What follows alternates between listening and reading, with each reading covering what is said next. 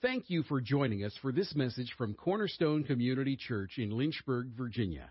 And now let's join our guest speaker. So we are going through the Sermon on the Mount, which is in Matthew, and this portion of the Sermon on the Mount is Matthew 6:19 through 24. So if you have your Bibles or electronic devices, you can turn there, and we're going to go through it. The title is Your Heart on the Line. And if you've heard several of these throughout the course of the year or so that we've been preaching it, you know that it's been a heart matter the whole time. You know, every sermon is really Jesus is speaking on where is your heart, taking the temperature of our hearts. And so this one is Your Heart is on the Line. And then as a subtitle or above all else, guard your heart, which is Proverbs 4:23. Above all else, guard your heart. For everything you do flows from it. And some verses may say it's a wellspring of life. But Proverbs 4:23. Above all else, guard your heart, for everything you do flows from it. So Matthew 6:19 to 24 reads, Do not store up for yourselves treasures on earth, where moths and vermin destroy, where thieves break in and steal, but store up for yourselves treasures in heaven, where moth and vermin do not destroy, and where thieves do not break in and steal. For where your treasure is, there your heart will be also. 22, the eye is the lamp of the body. If your eyes are healthy, your whole body will be full of light. For if your eyes are unhealthy, your whole body will be full of darkness. If then the light within you is darkness, how great is that darkness? No one can serve two masters. Either you will hate the one and love the other, or you will be devoted to the one and despise the other. You cannot serve both God and money. So we're starting out with two treasures. He gives us two choices in each of these things. You have a choice between treasures, visions, and masters. Treasures, visions, and masters. It's your choice. You choose which one you want. Your treasure is in heaven or on earth. Your vision will be dark or light, and you will serve God or you will serve money. And this is all correlated to where your heart is, right? Because where your heart is, that's where you will put your focus on. Treasures, the most valuable treasure we can have are those with infinite or unequivocal value. Treasures such as faith, hope, love, treasures such as integrity, character, sound speech. Even more so do we treasure the fruit of the Spirit: love, joy, peace, patience, kindness, goodness, faithfulness, gentleness, self-control. Those are treasures that we cannot put a value to. They're so great in value we can't put a number to those things. But unfortunately, when we think of treasures, we think of the material things that are on this earth. Cars, your home, expensive clothes and shoes, stocks, your work, your 401k, your job, your boat if you're lucky to have one, your phone, status, position, education, praise and honor. Those are things that we treasure. Those are material things that we treasure here on earth. These things have come to define us, and we look to these things for joy and contentment. Maybe I should say maybe you guys don't look for those things for joy and contentment. I sometimes look to those things for joy and contentment. Our relationship with material things have become toxic. We look for material things to satisfy our needs that only God can satisfy. But we have our heart set on these things, these goods that will satisfy us, supposedly satisfy us. We hope that they will improve our self-image. They boost our social status. Sometimes we go after these things because we're in competition with family and friends and coworkers and peers. Sometimes we go after these things because it's the thrill of shopping and buying that makes us feel happy. And then we're depressed after we get all those things. Thinking that possessions will make you happy. And they may make you happy for a period of time. Influence over others and influence that position has over others. So sometimes we want that status, we want those things because it may influence other people, and we like that influence. And then sometimes we like to influence others by what we have. And we are influenced by others too, by trying to attain those things. You know, keeping up with the Joneses. In reading, I didn't realize that the Joneses was a cartoon character that was in the 40s and 50s, and they were always trying to keep up with their neighbors, and their neighbors were the Joneses. And so that's where that term, keeping up with the Joneses, comes from. And are we guilty of trying to keep up with the Joneses or the Williams or the Moores? Please don't keep up with us, though, God. Sometimes material things help us cope or combat our fear or anxiety or other mental health issues that we may have. And we feel like if we accumulate enough things, we feel good. I don't know if you ever saw that show, Hoarders. Yeah, I mean, and it doesn't have to be anything of value. They would hoard trash because there was a safety in the accumulation of things around them. And sometimes we feel secure because we have all these things. And we feel like that gives us value. You'll never see a hearse pulling a U-Haul trailer. You'll never see a hearse pulling a U-Haul trailer because you can't take any of it with you. As hard as you work for it all and as hard as you may try to accumulate it all, you can't take any of it with you. You may leave it to some family and friends. You may leave it to people that you don't even like. They may get some of the things you have, but you can't take it with you. The treasures you store up on earth will pass away. Proverbs 23:4-5 said, "Do not wear yourself out to get rich." This was good to me. It says, "Do not wear yourself out to get rich. Do not trust your own cleverness. Cast but a glance at riches, and they are gone, for they will surely sprout wings and fly off like the sky, fly off to the sky like an eagle." I mean, I can remember, you got paid on Friday and you look on Monday, it's like, where did my funds go? Just in a few days. And it's so true. The riches you think you have are so fleeting. They will leave you so fast. Do not wear yourself out to get rich. And that's important. I think so many times, especially for men, we will wear ourselves out trying to accumulate or get things. And do not trust in your own cleverness. That's important. Luke 12:16-21 says, and he told them, this is a parable that Jesus was preaching to the disciples. He said, and he told them this parable. The ground of a certain rich man yielded an abundant harvest. He thought to himself, what shall I do? I have no place to store my crops. So he had such an abundance, he had overflowed his regular storage. And this is what we do. And to not say, well, maybe I should give, he didn't think, oh, maybe I should give some of this away, which would be a good thing. He said, no, let me build up more so I can keep more stuff.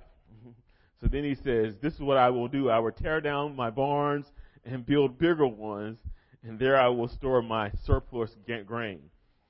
This is how we think, right? This is how I think. I'm sorry. This is how I think. I'm talking to not you guys. You guys got it. But this is how we think. This is how the world thinks that when I get more, I want to build bigger so I can keep more stuff. Not that when I get more, I want to give to the needy or give to others or get rid of some of my stuff. But I want to build bigger so that I can keep more stuff. Then he said, "What I'll tear down what I haven't built, and there I will store my surplus grain." In verse 19 it says, "And I'll say to myself, you have plenty of grain laid up for many years. Take life easy, eat, drink, and be merry." But God said to him, "You fool, this very night your life will be demanded from you. Then you will get what you have prepared for yourself." So what he's saying is you're going to get your treasure. And when he dies, what will he get? Nothing, because you can't take any of that with you. So he's built all that up, and when his life is over, he will have nothing because he can't take that with him. This is how it will be with whosoever, verse 21, this is how it will be with whosoever stores up things for themselves, but not rich towards God. This is important. This is how it will be when whoever stores up things for themselves, but is not rich towards God. You will get your reward. If you store up things in this earth, you will get the benefit of the things of this earth when you die, which is nothing. You can't take any of that. It goes back to you can't take any of that with you. So that's your benefit, is nothing. After accumulating all this wealth in the earth, you will get nothing. But it's not rich towards God. And that's where we should be rich towards God.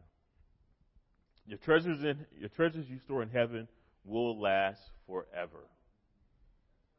The treasures you store in heaven will last forever. Let's go to Matthew 19 and start at verse 21.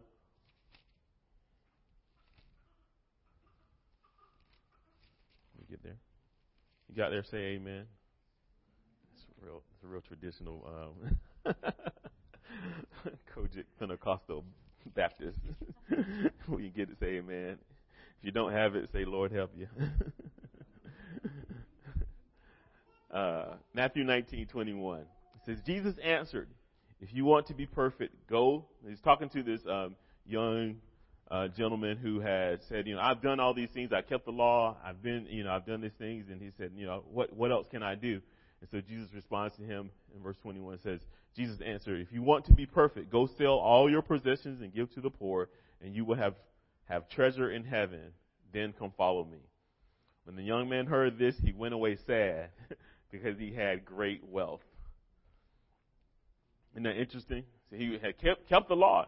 So you can imagine that this is someone who wanted to do what Jesus wanted him to do. He had kept the law. He was saying, I'm a good person. I want to do right. What more can I do? And so Jesus tells him what to do. And he said, oh, man. And why is he saddened? Because he had such great wealth.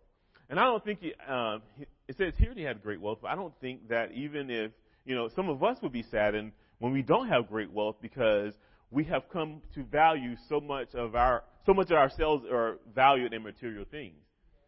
So when we ourselves identify with the material things that we value, then if someone sells that, we become sad because what then am I? If I sell all that, what little it is, I value that and I'm identified with that, then if I get rid of that, then what am I? So then I don't think it really necessarily meant that he had to be rich. In this particular instance, he is rich, or he had a lot to give up. But we ourselves would be saddened, I think. In what little we have come to identify ourselves with our home, our car, our neighborhood, our status in the community.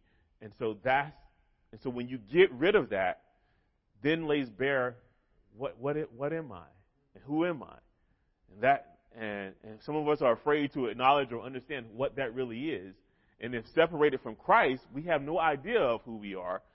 But fortunately, if you are saved, a born-again believer, then your identity is in Him and not in the things. So you can be devoid of all the things and you realize, I am content with Him. These things can't make me make me happy. They can't fulfill me. They can't bring me joy. Only He can. 22 says, when the young man heard this, he went away sad because he had great wealth.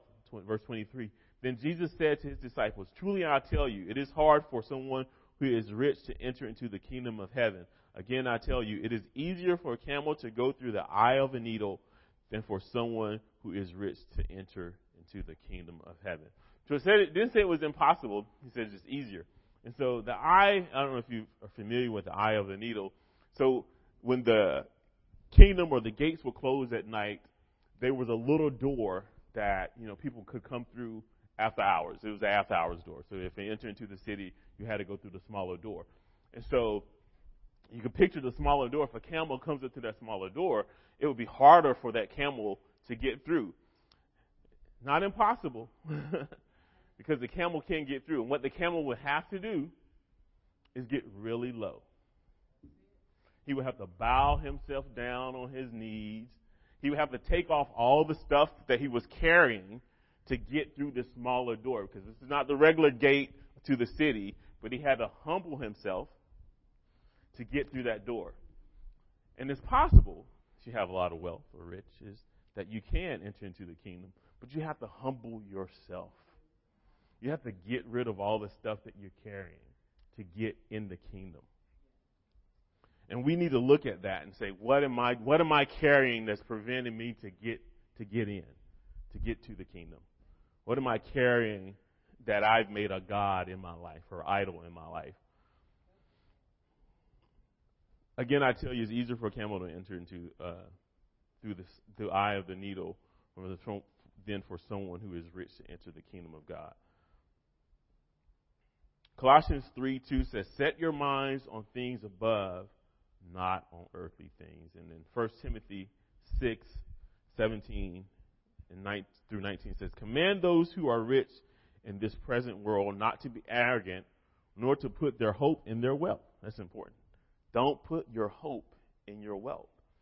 I think in 2008, people 7 or 8, people put a lot of hope in their wealth, and then when the stock market crashed, they realized there's no hope in wealth because it can fly away into the sky like an eagle. And so people realized they had to work a little longer, and they thought they were going to retire, and that wasn't able to happen for a lot of people. And a lot of people killed themselves, because they put their hope in their wealth, and their wealth went away. They had nothing, and their identity went away with it, which is uncertain, but put your hope in God. So don't put your hope in your wealth, which is uncertain. We realize that, but put your hope in God, who richly provides us with everything for our enjoyment. Command them to do good, to be rich in good deeds, and to be generous and willing to share. So this is the word that young man who built more because he had more. He said, hey, when you have a certain amount of wealth, give. Do good deeds, be generous and willing to share. In this way, they will lay up treasures for themselves as a firm foundation for the coming age, so that they will take hold of a life that is truly life. That is good. In this way, those who do good who are rich and are doing good in the community, will lay up treasures for themselves as a firm foundation for the coming age, so that they may take hold of the life that is truly life.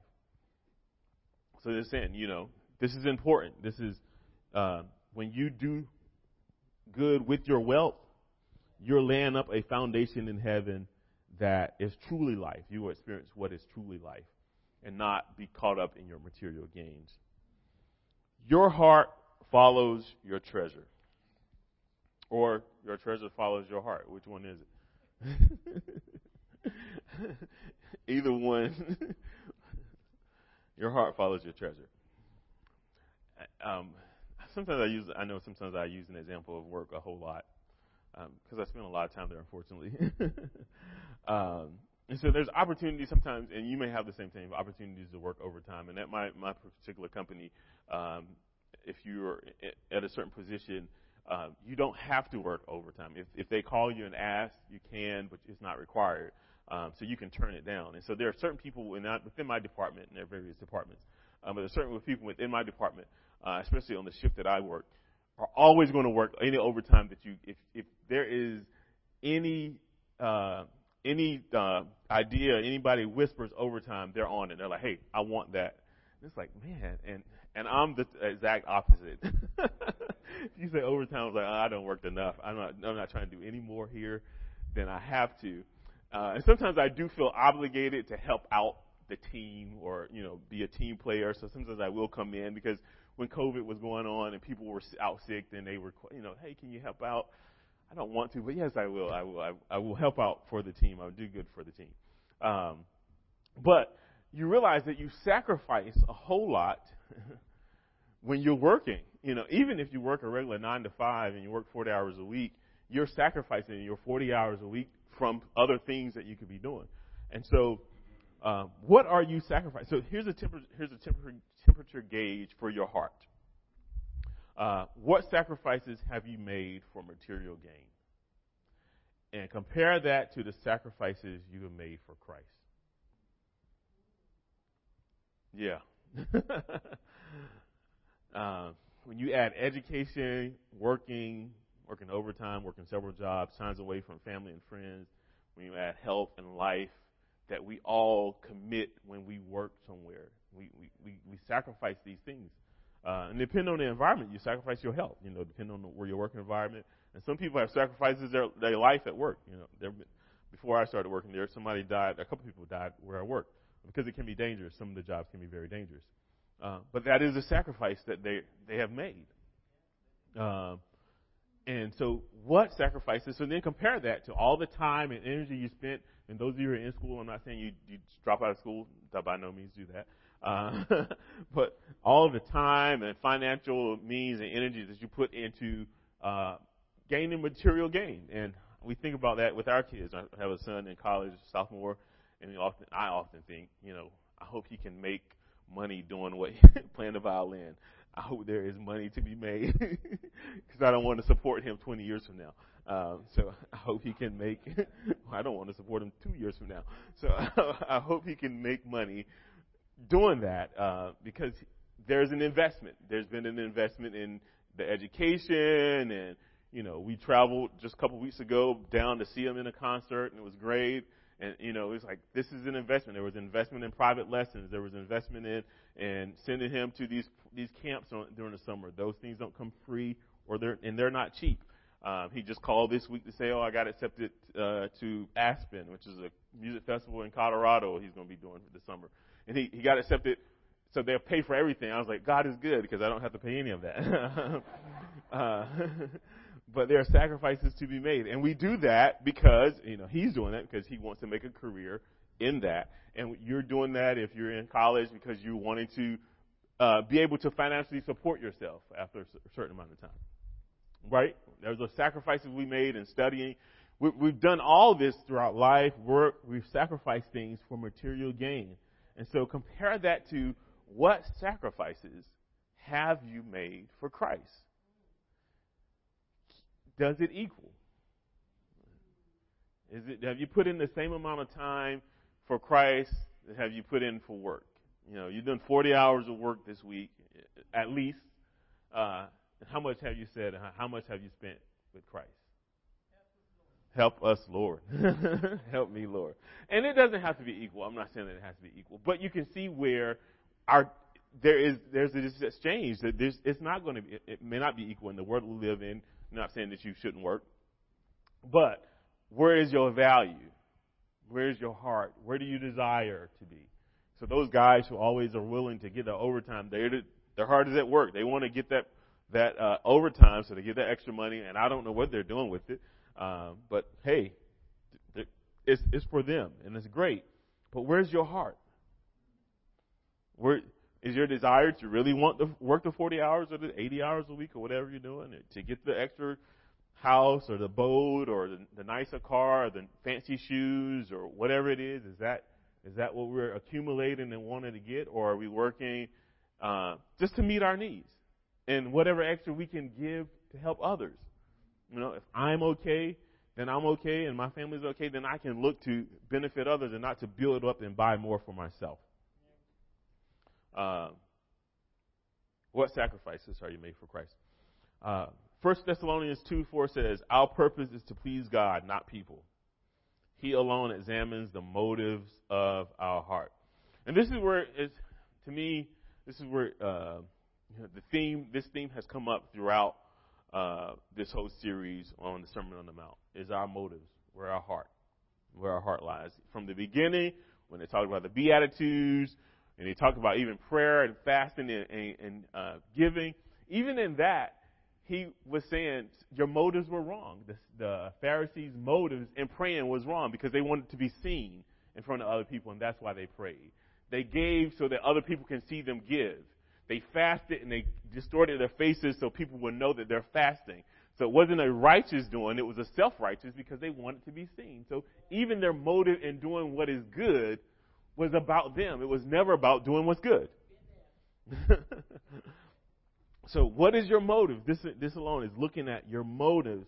So 1 Thessalonians 2 says, he alone examines the motives of our hearts. So my wife isn't here, and I'll give this example, and hopefully she won't see the video. Watch this. So oftentimes, so my wife's love language is spending time. It's quality time. And we debate on what mine is.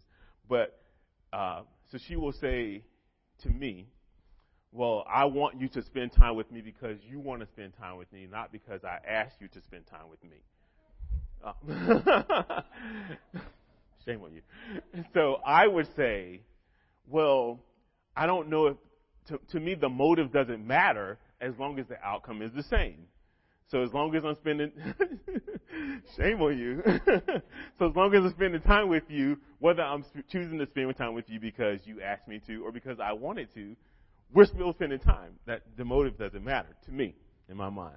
So in saying that, I say that a lot, sometimes a lot. And so when I read this, I was like, God examines the motives of my heart. So motives do matter. So don't tell her that motives matter. But in the instance, you can do both. So I think you spend time because someone asks you to because you love them, and you spend time because sometimes you want to spend time. So I think they're both good. But God examines the motives of our heart, and even our praying, our fasting, our giving, even the good deeds that we do, and even the negative things that we may do. It is that He's looking at our heart. And so we may think we know the motive. I see Cammie looking at. We may think we know the motive, but we're only looking at the outward. We can only look at what we see from the outside, and she can only say, with my wife in that instance, she can only base it off of what I do and not what I know the motive of my heart, so I know why I'm doing what I'm doing. And it could be because you asked me to several times, and so, yeah, I'm going to spend time with you. Or it could be because I really desire to want to hang out and spend time. But God knows the motives of your heart. So He knows when you're sincere about your praying. He knows when you're sincere about your giving, about your fasting. He knows when you're sincere about letting go of material gains. He knows when He requests things of you, that what's in your heart. And even though you may do that, which is good because you're being sometimes it's sacrificial. I'm going to do what the Lord tells me to do, even though I don't feel it or don't want to. I still say commend you to do that. But He knows what's in your heart. And He knows the sacrifices that you're willing to do for Him. And we may tell ourselves, well, yeah, I would spend 40 hours a week with you, Lord, if I had the time. And then you retire and you don't spend 40 hours a week with Him. or you have some time off or whatever. I don't take my vacation time to say I'm going to pray for 40 hours a week. I don't do that. I don't plan on doing that. But maybe He will put that in my heart to do. I don't know. Because He's my treasure, right? And He's benefited me so much. And all these things on the earth are just temporal. And so maybe I should rethink my commitment and what I'm doing. How am I living my life that shows that I'm sacrificial to Christ and not to these things that are around me? One example of God's word that comes into mind when Hannah was praying. So this is someone looking at the outward and trying to make a judge on someone's inward appearance. So 1 Samuel 1:9-28, and Eli thinks that Hannah is drunk. The text says in verse 13, and I don't have this on, this is an afterthought. Hannah was speaking in her heart, only her lips moved, and her voice was not heard. Therefore Eli took her to be a drunken woman. So he assumed she was drunken. So she was praying to the Lord, but only her lips were moving. She was speaking from her heart, but only her lips were moving. But Eli could only see her lips moving and didn't hear any sound, so he thought she was drunk. And Eli was not thinking the best and determined that he knew what was going on in her heart. Here was a godly woman pouring out her heart to the Lord in prayer and being taken for a drunk woman. And so herein lies where we ourselves can misinterpret someone's. That's why we can't be the judges and intents of people's hearts. That's why we can't lean to our own cleverness to understand what someone else is doing and why they're doing it. And we got to lean on Him. 1 Corinthians 13:7 helps us to understand how God desires us to think the best of others. So in this situation, it says, love bears all, believes all things, hopes all things, endures all things. Love hopes the best, believes It believes the best and doesn't presume the worst. It isn't suspicious of others' motives. That's what love is. Vine's dictionary defines believe all things as it does not mean that it accepts all true in all situations. So it doesn't mean that it accepts truth in all situations. Love is never taken for granted, taken advantage of. It is, however, ready to impute the best motives even when one's act is unkind or detrimental. And bearing with evil conduct, it seeks to avoid undue superstition. Where there is an element of doubt as to the real intention, love decides to regard it as good and honest. That's what love does. So even when someone's intentions may be wrong, we love them and we're going to assume the best intention in that situation because of love. Deuteronomy 6:5 says, love your God with all your heart, with all your soul, and with all your strength. That is what we have to do. So the sacrifice is to love God with all your heart, with all your soul, and with all your strength. So we cannot have idols. We can't have these material things that will come in to play with us and distract us. And I'll use an example. I have purchased some new wireless earbuds, and I had them in. And I had them in for a little while, and I was sitting on the couch. And then I took them out, and I told my wife, I meant to tell you that I have these in, and if you called me, I didn't hear you for the past 30 minutes because I had these in. She said, oh, I'm glad you told me, but I didn't call you. I said, good. And so in that example, I was like, man, when the Lord tries to communicate with us or wants to get our attention, and because we have all of these things distracting us, so let's say the car is blocking my hearing, or the job, or all this trying to accumulate material things is blocking me from hearing Christ, or blocking me from hearing anything. It's like those earbuds in, and I can't hear. And so when he calls or he beckons me to come, I don't hear it, and I miss out. Right? I'm too busy doing things and trying to accumulate things and washing my nice fancy truck, or trying to get things so I can live in this big fancy house. And when I get this big fancy house, I got to clean this big fancy house, and I got to maintain the yard of this big fancy house because I can't have my grass look worse than my neighbor's grass, and so I got to be out there for at least 6 hours a week during the summer. That's what happens, right? I can't be the trashy house in the neighborhood. I got to keep it up. So then we're consumed with the wealth and the material things that we don't hear and can't focus on God. Two sets of eyes. So the eye is symbolic of the heart.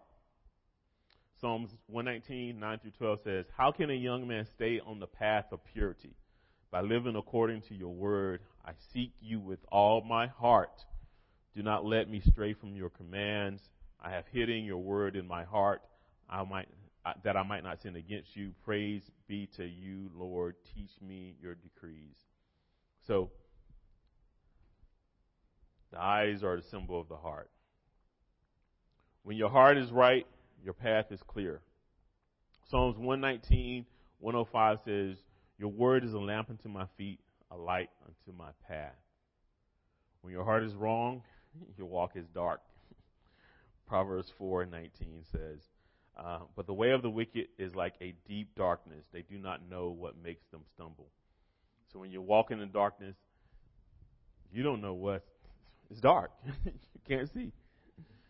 And we're so in need of light in this world. So in need of light. Two masters, verse 24, says, no one can serve two masters. And you can't be a slave, you can't be a slave to two masters. So if you think about a servant, you can't serve this house and do all that you're supposed to do in this house and then try to serve in another house. You work yourself to death, right? So that's what it's saying. You can't serve two masters. James 4:4 says, you adulterous people, don't you know that friendship with the world means enmity against God? Therefore, anyone who chooses to be a friend of the world becomes an enemy of God. Your heart can only be fully devoted to one. Psalm 62:10 says, do not trust in extortion or put vain hope in stolen goods. Though your riches increase, do not set your heart on them. Again, you can't have your money be your God, because it will lead you astray. And then look at Matthew 6:33, which actually this started the whole Sermon on the Mount sermon. Was seek ye first the kingdom of God and his righteousness. And all those things that you desire, he will give you. He knows what you have need. And we're going to touch on that the next time we look at this. But in conclusion, your treasure determines your heart, or your heart determines the course of your life. You cannot divide your heart between two masters. Therefore, choose you this day whom you will serve. So in Joshua 24, we'll end there. Joshua 24:14 through 24. This is good stuff here. It says, "Now fear the Lord and serve him with all faithfulness. Throw away the gods of your ancestors worshiped beyond the Euphrates River and in Egypt. Serve the Lord. But if serving the Lord seems undesirable to you, then choose for yourselves this day whom you will serve, whether the gods of your ancestors served beyond the Euphrates or the gods of the Amorites in whose land you are living. But as for me and my house, we will serve the Lord." 16. Then the people answered, "Far be it for us to forsake the Lord to serve other gods." And so in reading this, I want you to think about what God has done for you. So they go back and think about all the things that God has done for them. They're saying, so far be it for us to forsake God, because it is the Lord our God himself who brought us out of our parents out of Egypt and from the land of slavery, and performed great signs before our eyes. And what great signs has he performed in your life? He protected us out of the entire journey and among all the nations through which we traveled, and the Lord drove out before us all those nations, including the Amorites who live in the land. We too will serve the Lord because he is our God. So they say, hey, look, God has done all these great things in our lives. Yeah, we're going to serve him. And Joshua says to the people, which I think this is really wise. He said, you are not able to serve the Lord. He is a holy God. He is a jealous God. He will not forgive your rebellion and your sins. If you forsake the Lord and serve foreign gods, he will turn and bring disaster on you and will make an end of you after he has been good to you. Verse 21, but the people said to Joshua, no, we will serve the Lord. So they said, hey, even knowing that in our rebellion, if we rebel, God does not like us to serve this other master. No, we're going to serve him. Then Joshua says, you are a witness against yourselves that you have chosen to serve the Lord. Yes, we are witnesses, they replied. And then Joshua said, now then, said Joshua, throw away your foreign gods that are among you and yield your hearts to the Lord, the God of Israel. Throw away your foreign gods that are among you and yield your hearts to the Lord, the God of Israel. And then the people of Joshua said, we will serve the Lord our God and obey him. Throw away your foreign gods among you and yield your hearts to the Lord, the God of Israel. Amen. So I'm done. You can stand. I will stand to your feet. But in closing, I do want to admonish you this week to take the temperature. Hopefully, this is a beginning of you taking the temperature of your heart. Take that stethoscope and examine your heart. Allow the Holy Spirit to help you examine to see, where am I in this? You know, and is my identity with these material things that I've accumulated, whether it be great or small or whatever they are? Because I don't think it takes a lot for us to be poor people fantasize about the material things, and rich people want to get more material things. So either way, we can make it an idol in our lives, whether we have a lot or not. But take that to your heart. If he was to say, hey, you'll be like Job and get rid of all your material goods, would you be okay? You know, is your identity with your job? If I don't have a job, I don't know what I'm going to do. I'm lost. I'm not a man because I don't have a job. You know, is that what? Or who's your provider? Is it your job or is it God? Let's pray. Thank you for listening to this message from Cornerstone Community Church. We are located in Lynchburg, Virginia at 525 Old Graves Mill Road. You can find us online at cornerstonelynchburg.com, contact us by email, cornerstonecom@comcast.net, or call us at 434-847-4796. We pray the Lord bless you and keep you. The Lord make His face shine on you and be gracious to you.